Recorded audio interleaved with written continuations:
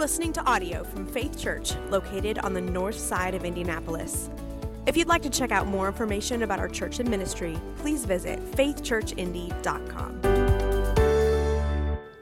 Please stand for the reading of God's Word, and it is 1 John 1 through 4, and you can find it in the Bibles on page 1210.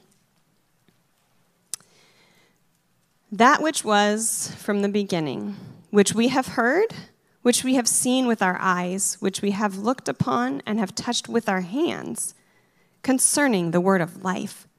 The life was made manifest, and we have seen it, and testify to it, and proclaim to you the eternal life, which was with the Father and was made manifest to us. That which we have seen and heard, we proclaim also to you, so that you too may have fellowship with us. And indeed, our fellowship is with the Father and with his Son, Jesus Christ. And we are writing these things so that our joy may be complete. This is the word of the Lord. It was about a year ago, Amelia and I were running 30 minutes late to the event, but when we showed up, an official met us outside, let us in, pushed the crowds out of the way, and escorted us down to our seats front row center for this ceremony. Not because we were important, but it was the first annual Don Schultz Marketing Excellence Awards ceremony at Northwestern University. My dad had been a professor there for, probably about 40 years, and actually became quite well known in his field. And in honor of his service, the university and some others created a small foundation to be able to have grants to recognize excellence in the field of marketing. Now, I was there not because I'm important, not because I was significant, but because I was the son of the person who was being honored there. No one was impressed with Jeff Schultz. No one was there to applaud me or recognize me. But when they said, "Oh, you're the son of Don Schultz. Oh, let us make sure you have the seat of honor, and let us make sure you are recognized and you are applauded, and we make way for you because of Don." Now, when we think of life, what the good life would be like, we tend to think of things like power, the freedom to go and do where we need to be, the ability to get where we need to be and to make life work in the right way. And we think of recognition, of being welcomed, of being applauded, of being acclaimed, of being loved. And maybe you haven't thought of it this way before, but when we imagine, the good life would be if I could go where I needed or wanted to be, and if I could be loved and welcomed and applauded and acclaimed. That's life. Now, this idea of life, of having true life, of having power and welcome and recognition is central to John's first letter. If you haven't turned there already, you can go ahead and open your Bibles to the first letter of John, almost all the way to the back of the Bible. If you're using the one in front of you, it's on page 1210 of these black Bibles under the seats. This idea of having, of knowing life is central to John's first letter. It's there right in the opening, if you heard it. That which was from the beginning, which we heard, which we've seen with our eyes, which we looked upon concerning the word of life. Oh, light too. Light is important in John's letter. We're going to hear that too. The word of life, that word, that life was made manifest. It was embodied. It came to us. And we've seen it. We testify to you and proclaim to you the eternal life, which was with the Father, in which we have seen. John says it's possible to not only know that life, not only to experience it, but to actually share in it, to participate in it. That's what he goes on to say in verse 3. That life which we saw and heard and proclaimed to you, is so that you may have fellowship with us. And indeed, our fellowship is with the Father and with His Son, Jesus Christ. Do you hear what John is saying there?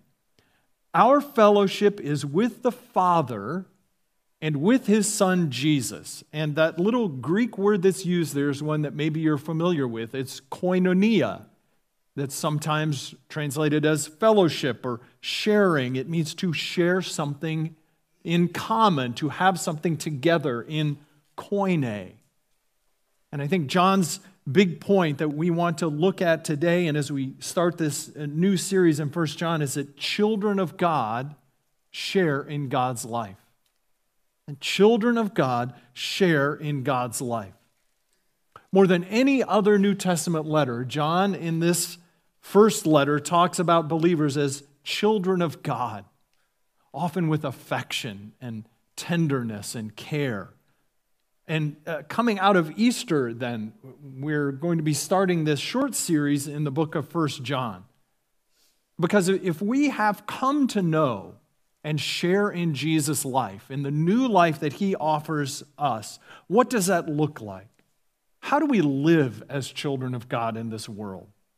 That's what we want to explore starting today, just in these first 4 verses of John's gospel. But we're going to look at some other passages too, because rather than a sequential study through the book, this is what we're going to call a thematic series. Because John's epistle reads less like a typical New Testament letter, and it feels really almost more like a musical composition.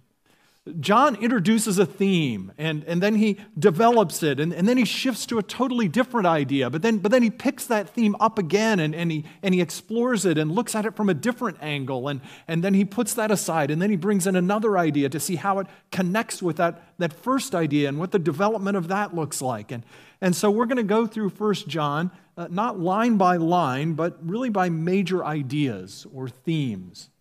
And what we want to focus on today is this, that children of God share in God's life. That's what it means to be a child of God. And from these opening verses, there are 2 things that I want us to get. The importance of sharing in God's life and the nature of sharing in God's life. The importance of it, and secondly, something about what it means to share in God's life and what it means for us. So, first of all, the importance of sharing in God's life. John says, again, in verse 1, what we have heard, what we've seen with our eyes, what we've looked on, what we have touched, we declare to you so that you may have fellowship with us and therefore with the Father and the Son.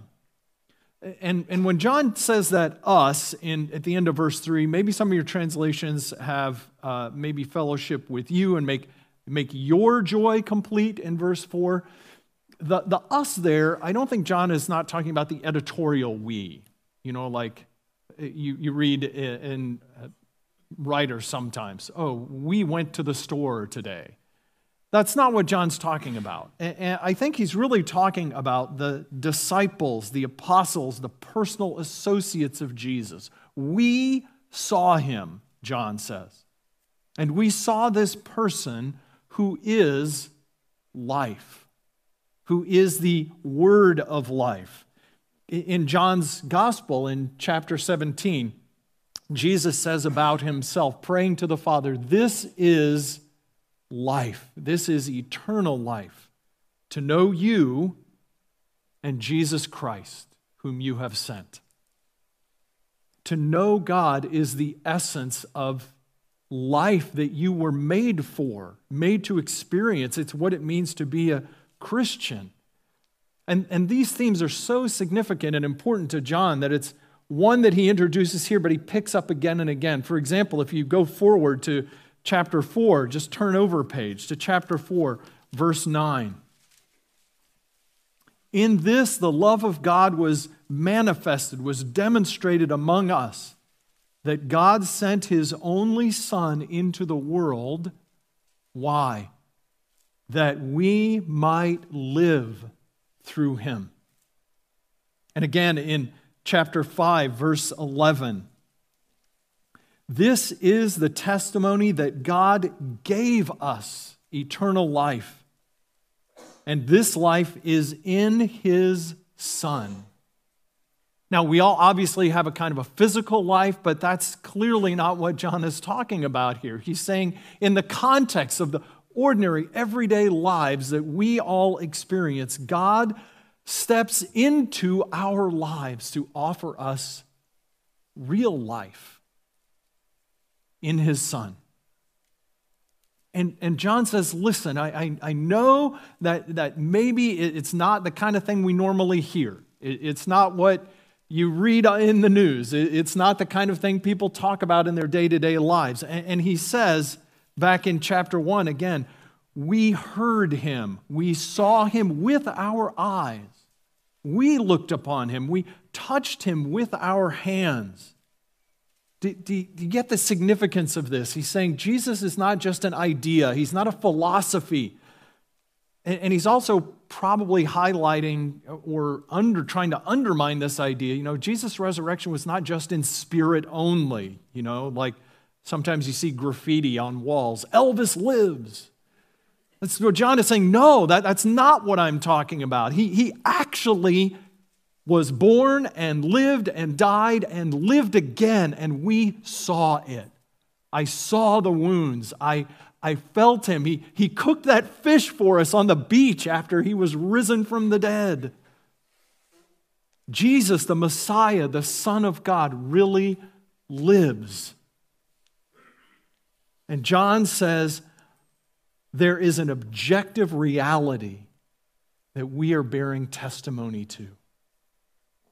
And then he says in verse 3, that which we have seen and heard we are proclaiming to you, so that you too may have fellowship with us. And our fellowship is with the Father and with His Son, Jesus Christ. So do you see what John's getting at there? That he's saying it's important that we understand there's an objective reality, a factual truthfulness to the gospel. But I'm telling you that so that you may have fellowship. You may share in the life of Jesus by believing in Him. I don't want you to just have a mental agreement with the truth that Jesus lived and died and rose again. I want you to share in the life that I have with the Father and that we have commonly together. That's the purpose, John says, of everything that Jesus did and said and came to be about, so that we would share in that life. He returns to this theme again in chapter 3 and verse 14. Again, if you turn over a page. We know that we have passed out of death and into life because we love each other. And again, in chapter 5, everyone, in verse 1, everyone who believes that Jesus is the Christ has been born of God.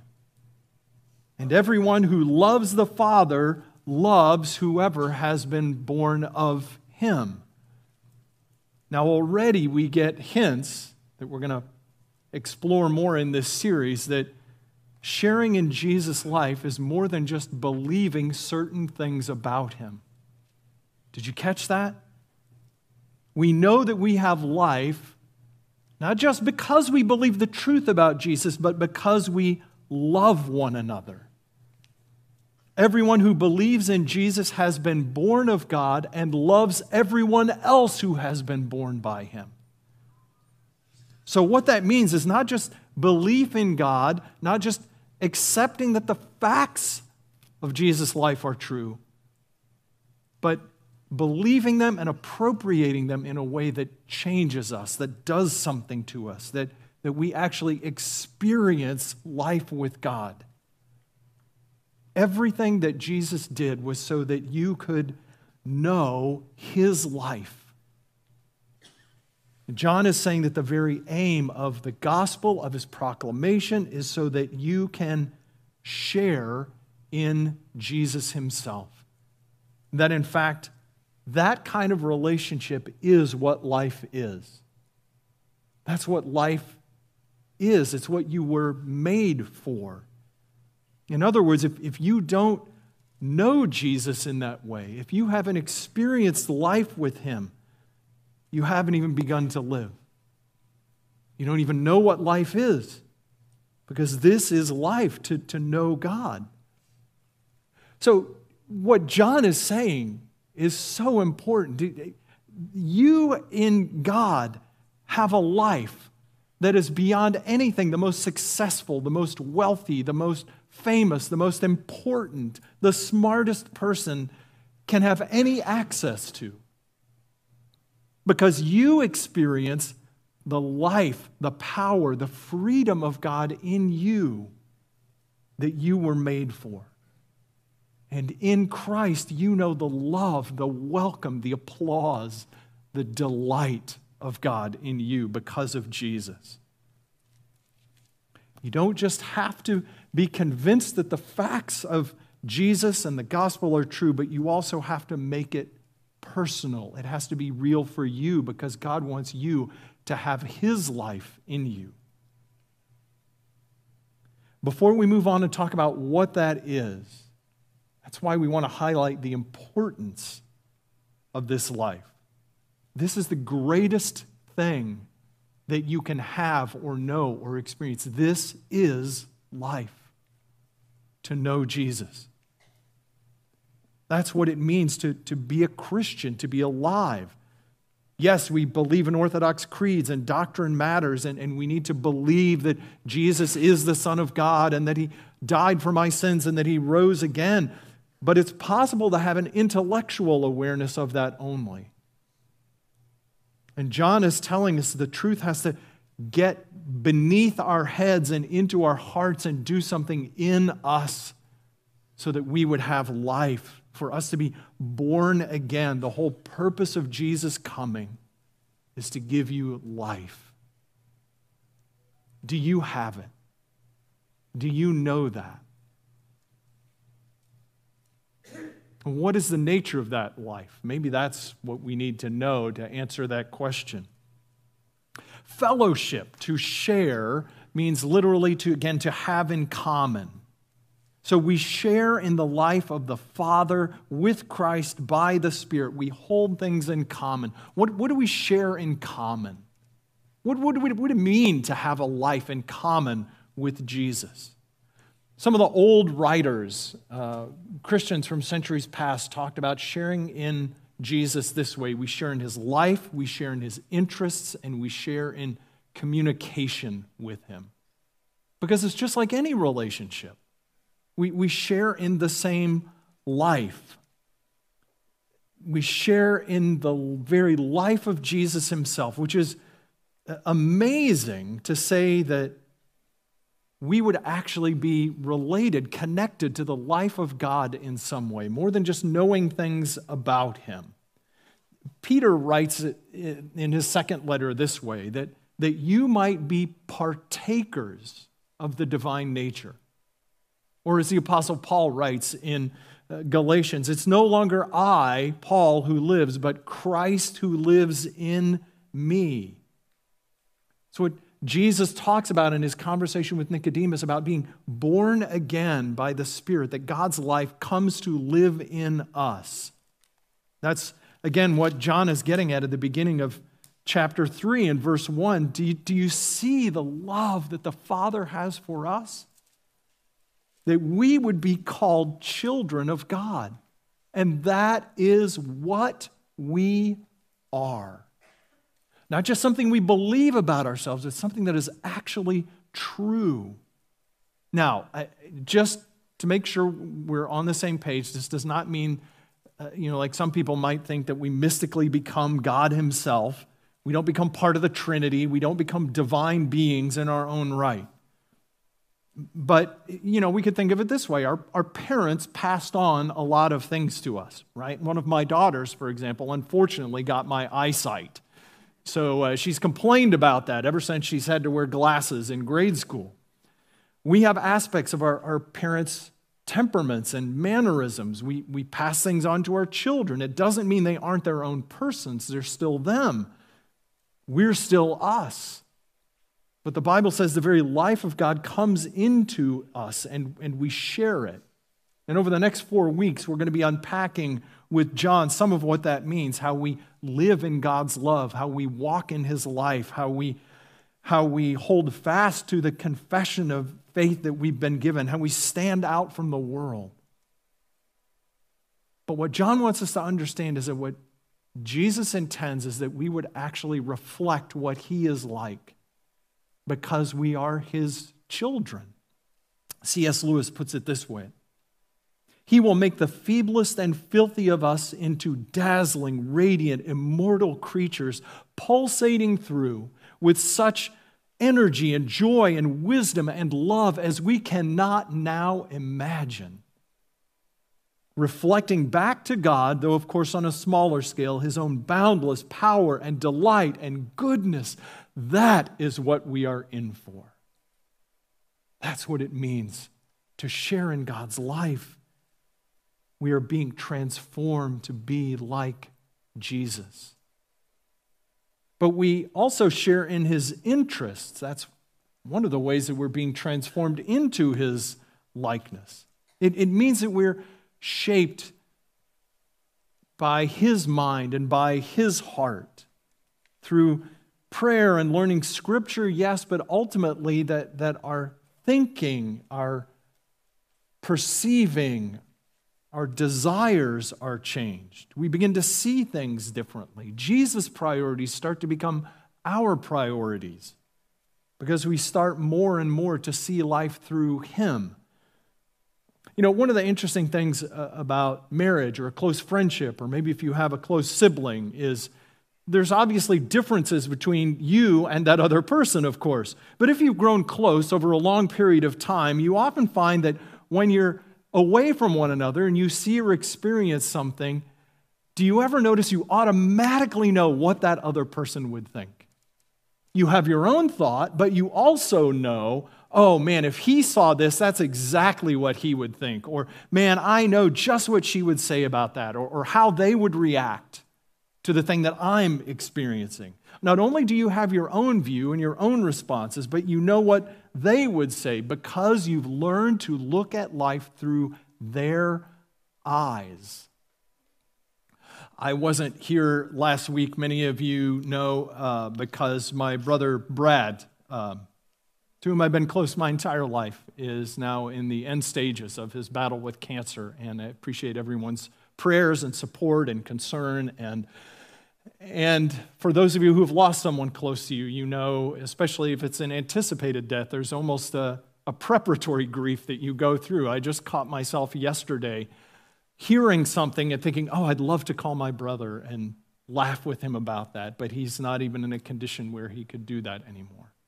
Those of you who've had a marriage or a friendship or a sibling relationship like that, that's what it is to share interests together, to see life through another's eyes. And the dynamic, of course, is so much more profound when it comes to a relationship with God. Right? The things that you knew were wrong before, that, you know, maybe you had some hesitation about, now you see them from God's perspective and you can see the depth and the ugliness of it. The things that made you sad before, now because your heart beats with the same compassion as God's, now they deeply distress you. You begin to love the things that God loves and to hate the things that God hates because of what it does to people that He loves. And everywhere you look, you see what God sees: light and darkness and sin and grace and redemption and this grand story of everything in the world through the lens of what God is like and what He values. In other words, one of the great things about being a Christian, about having fellowship with communion with God's interests, is that we have more joy than anyone else. Because our joys are doubled. Now we have the joy not only of experiencing it ourselves, but the greater joy of the delight and the beauty and goodness that God rejoices in Himself when things really are the way they ought to be. We also have more sorrow than anyone else because we have every sadness twice. Every story is two stories. Every song is two songs. You share in God's interests. You watch movies and you can hear echoes of the gospel in it, and you see the movie for what it is itself. The Lion King is a great story about, this young lion cub, but you also hear a story about the king who's wrongly killed and sacrificed, and the son who's rejected by his own people, but the hope that when the king returns, things will be right again. And you start to look at life that way. You start to look at your work and your neighborhood and your community and the things going on around you from God's purposes and God's values and God's heart and God's compassion. And you look at things going on in the world, not just for what it means for my wallet or for my freedom, but whether they reflect what God cares about. Does this help us love our neighbors? Does it bless them in the way that God wants to bless them? You see that everywhere now because you share in God's interests. And ultimately, we share in communication with God. You know that you have fellowship with somebody if there's an interchange of ideas and feelings. And again, it's hard not to use the analogy of marriage, or really any kind of close relationship. When you're married, as long as you're married, that legal status doesn't change. But let me tell you from my own experience of 31 years, it definitely goes up and down, right? There are times when I'm still legally married and we don't like each other a lot, or we feel wonderful intimacy and closeness, and you think, oh my gosh, there's no love like this we've ever experienced. And then other times where it's just sort of mundane, and other times where you're just like, who is this person and how did I marry them? And they're feeling the same thing about you. That's what it means to have fellowship with God. You go up and down in your relationship, your status, your relationship with Him never changes, but the more you walk with Him, you pour out to Him and He pours out to you in this tremendous intimacy and closeness of relationship. I mean, one example. Do you ever get frustrated by, the articles and the interviews that ask the question, does prayer work? I mean, the reason you spend time with somebody you love is because you love them, not because you're trying to get something out of them. There's a big difference between having breakfast with a friend and having breakfast with a business colleague, right? I mean, if you're going to a meeting, you want to know, why are we here? How long is this going to last? And what am I going to get out of it? You don't have a business breakfast unless there's something that you're going to accomplish. And a person without any fellowship with God, that's how we look at communion, fellowship, prayer with God, right? Does it work? I'm praying. Here's my list. Get to it. Am I getting anything out of it? But when we have fellowship with God, often we pray just to spend time with Him. That's what it's like when you get together with a friend. If your friend goes to breakfast with you and they feel like your agenda is to get something out of this, by 8:30 so I can get on to the next thing, I mean, that's not much fellowship. The reason you meet a friend for breakfast or lunch is to connect, to share what's going on in your lives, to pour out your hearts to one another. Christian prayer is fellowship with God. You're happy to praise Him and thank Him and pour your heart out to Him and tell Him what's going on. And is that how you pray? Not all the time. And there's nothing wrong with having a list. There's absolutely nothing wrong with having the list or the check boxes or the things that I want to remember to be praying for, of course. But do I also pray just to spend time with God? Because I want Him. And I know he wants to hear from me, and I know He cares about what's going on in my life. I share in His life, I share in His interests, and I share in communion with Him. John says, this is for everybody. Did you get that in verse 4? We are writing these things so that our joy, or maybe in your translation it might say your joy. There's a small manuscript difference in some variants. But I think our joy is probably correct.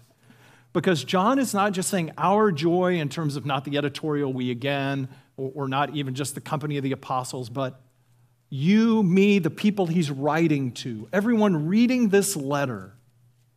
This is not for advanced Christians. This is for Christians. This is for anybody. I want our joy collectively to grow, to be as full as it possibly can, because I want you to have that experience that I've had of God's life and God's joy. And one of the ways that you can tell if you do know God and have had experience of his life is if you want to draw others into it. Is if you want others to share it with you. That's what John is saying. My joy will only be complete as your joy grows. I want our joy to be complete together, and mine can't be complete unless you also know and are sharing and experiencing this life of Jesus. It flies in the face of a lot of popular ideas. I mean, John says one of the ways that you know Jesus is you can't wait to bring other people into that experience. And in our world, of course, that's, you can't tell people that their experience of God is insufficient or wrong, or, there might be more something to it because it's all private and individual. And John is saying, no, there's an actual basis for objective truth that God wants everyone to know, and he wants everyone to experience it. Because, for example, my mom, towards the last couple of decades of her life, was crippled with rheumatoid arthritis. Now, if I had found a cure for arthritis, what do you think I would do with that? Well, it's a private thing. It's really just about her, and I don't know if it would work for anyone else. You probably wouldn't even be interested in it. No, you'd go up on the rooftop and shout it out to everyone. You'd want everyone to experience it.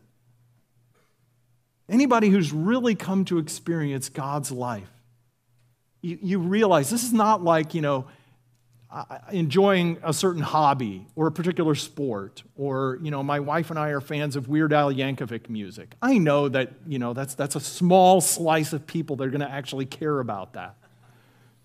Anyone that has gotten into a relationship with Jesus knows it's not like that. You don't say, well, I enjoy this, but I understand this is not for most people. No, when you get to know God, when you experience him, when you share in his life and his beauty and his goodness and his joy, you know that it's reality. You know that it's life. And you want others to share in it. That's what Jesus has come for, to bring us into his life and his joy. Everything that Jesus has done and said and inspired John to write and communicates to you and to me is for the purpose that you can know him. You can have life in him, that you can have confidence and joy in him and share in his life. He came to make you a child of the Father in heaven, that you would share in that life. Let's pray. Oh, thank you, Father, for giving us what we need more than anything else, life itself. This is life, to know you and the one whom you have sent, Jesus. And Father, I pray that you would just grab our hearts again, if we already know you, with the joy of your life in us, that you would love us in this way. And that, Father, especially if there are any hearing my voice, any hearing this who don't know you that way, who don't have that confidence, that today would be the day that they would say, I want the life that Jesus offers. Thank you, Jesus, that you have sent your Son so that we can have life in knowing him and share in every good and glorious and beautiful and joyful thing that you are and that you intend for us. Oh, thank you, Father. We pray in Jesus' name. Amen.